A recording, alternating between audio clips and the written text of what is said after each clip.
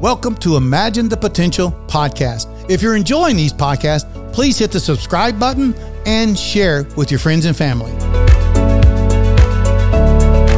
Welcome to Imagine the Potential podcast. In this episode, we're going to talk about the difference between a rainy day fund and an emergency fund. Very interesting. This past weekend, I was at a meeting in a group of people, and someone came up to me and said, "Hey, I just figured out that there's a difference between a rainy day fund and an emergency fund." And I said, "Really? You really know that?" And they were like, "Yeah." And I was like, "That is awesome." But most people do not know that there is a difference.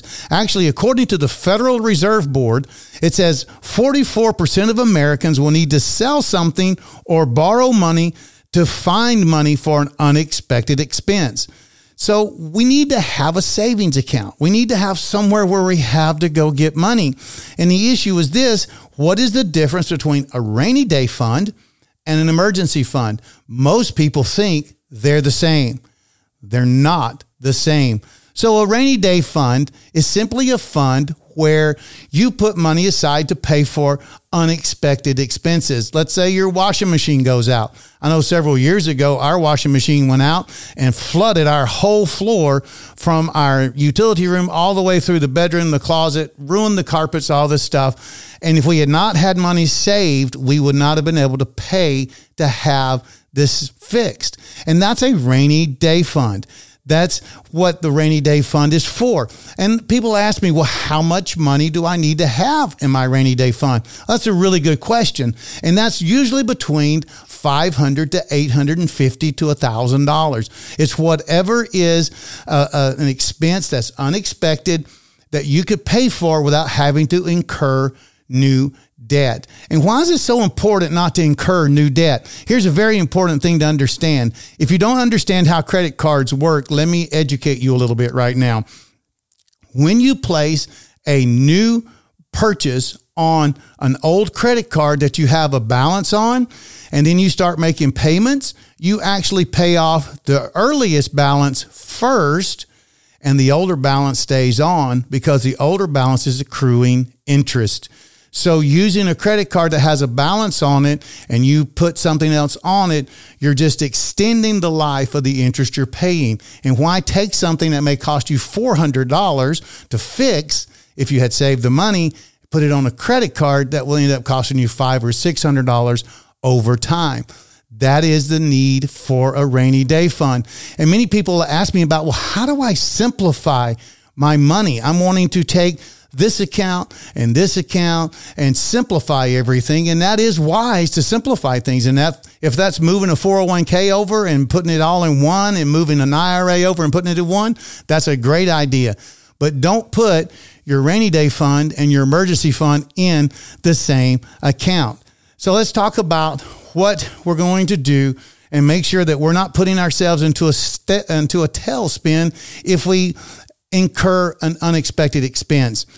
That's simply our rainy day fund. Now, what is an emergency fund? I thought they were the same as an emergency. My dishwasher went out. Well, that's not really an emergency. An emergency fund is a set of money that you can live off of for 3 to 6 months. And that 3 to 6 month time frame is what's comfortable for you. But I would do no less than 3 months and have that amount of money set aside. Because here's the thing, you could get ill and you can't work.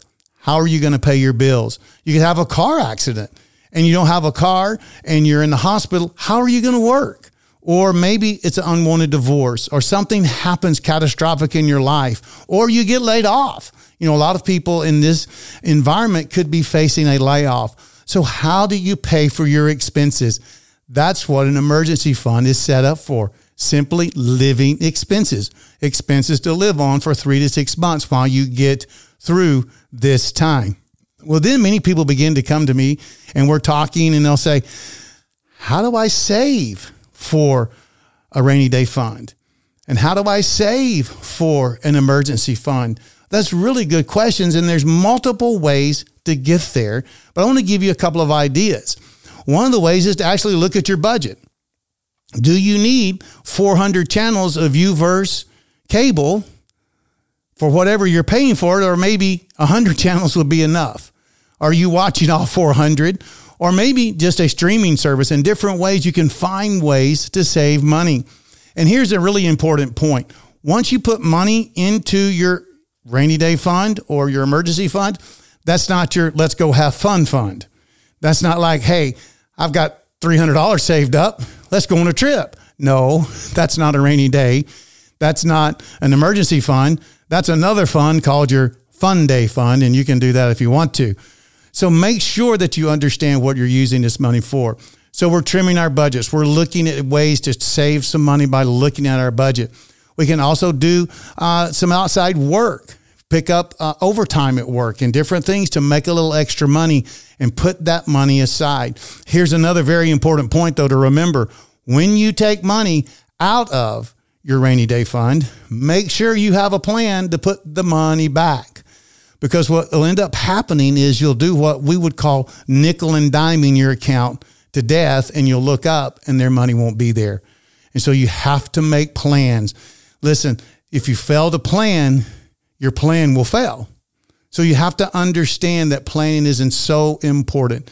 And so you've got your rainy day fund, your emergency fund, you're beginning to fund these things.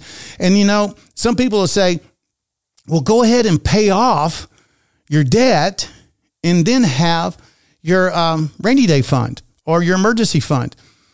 Well, that's in theory a good idea, but what happens if you get hit with a expense and you've paid your debt off, but you don't have a rainy day fund, and then all of a sudden you're having to go back into debt to pay off what you should have been saving for?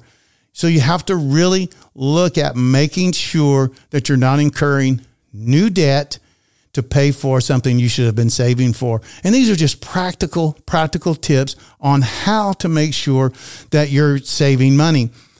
Secondarily, as we're going through this, you want to make sure that you put your money on an automatic withdrawal.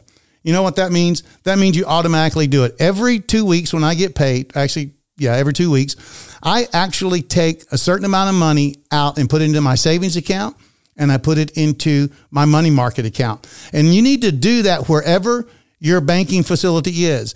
Whether it's at the credit union or wherever you are putting your money, you need to put it somewhere where it's going to make a little bit for you, but yet you automatically move it there.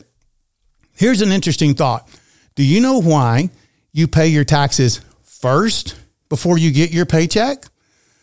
Because the government has learned over time that if you get the money, you will probably spend the money and they won't get their money. So they're going to get their money first. So use that same principle when you're saving. Go ahead and take it out and put it somewhere else so it just doesn't stay in your account, so you can actually just spend it. So put it on an automatic withdrawal so you can actually continue to save. Then make sure you're going to pay it back and give yourself a pad. And just understand that you will be impatient. You can grow impatient and start wanting, like we talked about, paying down debt or putting more money aside. Make sure you get your budget down and then live within your means. Experts do recommend keeping 3 to 6 months worth of living expenses liquid. Make sure what you're putting your money in is liquid where you can get to it. So let's kind of recap real quick the difference between a rainy day fund and an emergency fund. A rainy day fund is simply a fund where you take money from to pay for unexpected expenses. Your car breaks down. You need to replace the air conditioner. You need new tires. Your dishwasher goes out, things like that. An emergency fund is living expenses, money that you would live on to pay your bills while you're not working. So imagine the potential you will have when you begin to plan your life around having money that will be in an emergency fund and in a rainy day fund, and you will be able to move forward in your financial life. Thank you for joining me for the Imagine the Potential podcast. The opinions voiced in this podcast are for general information only and are not intended to provide specific advice or recommendations for any individual. To determine which strategies or investments may be suitable for you, consult the appropriate qualified professionals prior to making a decision.